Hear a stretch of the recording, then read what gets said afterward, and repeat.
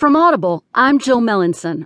From the Washington Post Politics section, Jenna Johnson and Sean Sullivan write, Donald Trump makes a play for black voters in brief remarks at Detroit church.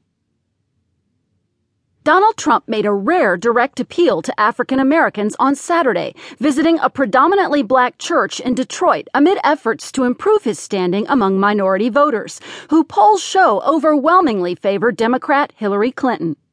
The brief visit marked one of the few times that Trump has campaigned in a heavily African-American area. Although his recent speeches have included more outreach to black voters than in the past, Trump has mostly delivered his remarks before heavily white audiences in predominantly white neighborhoods.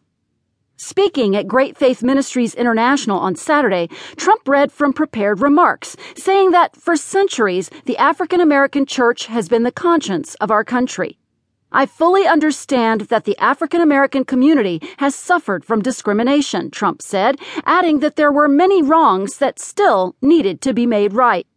Trump, who has argued that black voters have nothing to lose by supporting him, a line that has been widely criticized by Democrats, also vowed to improve economic conditions across the country. Bishop Wayne Jackson, who introduced Trump on Saturday, and Great Faith Ministries International was the first black church the Republican nominee had visited.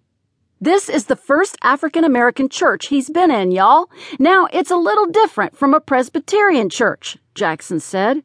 Trump, who did an interview with Jackson before his speech, said he was here today to learn so that we can together remedy injustice in any form. The interview will be broadcast at a later date. Trump said that the nation is divided and that those who seek office do not do enough to step into the community and learn what's going on.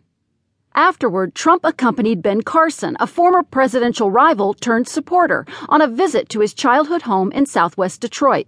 The business executive viewed the outside of Carson's home, according to a pool report of the event, which was not opened up to a broad press corps.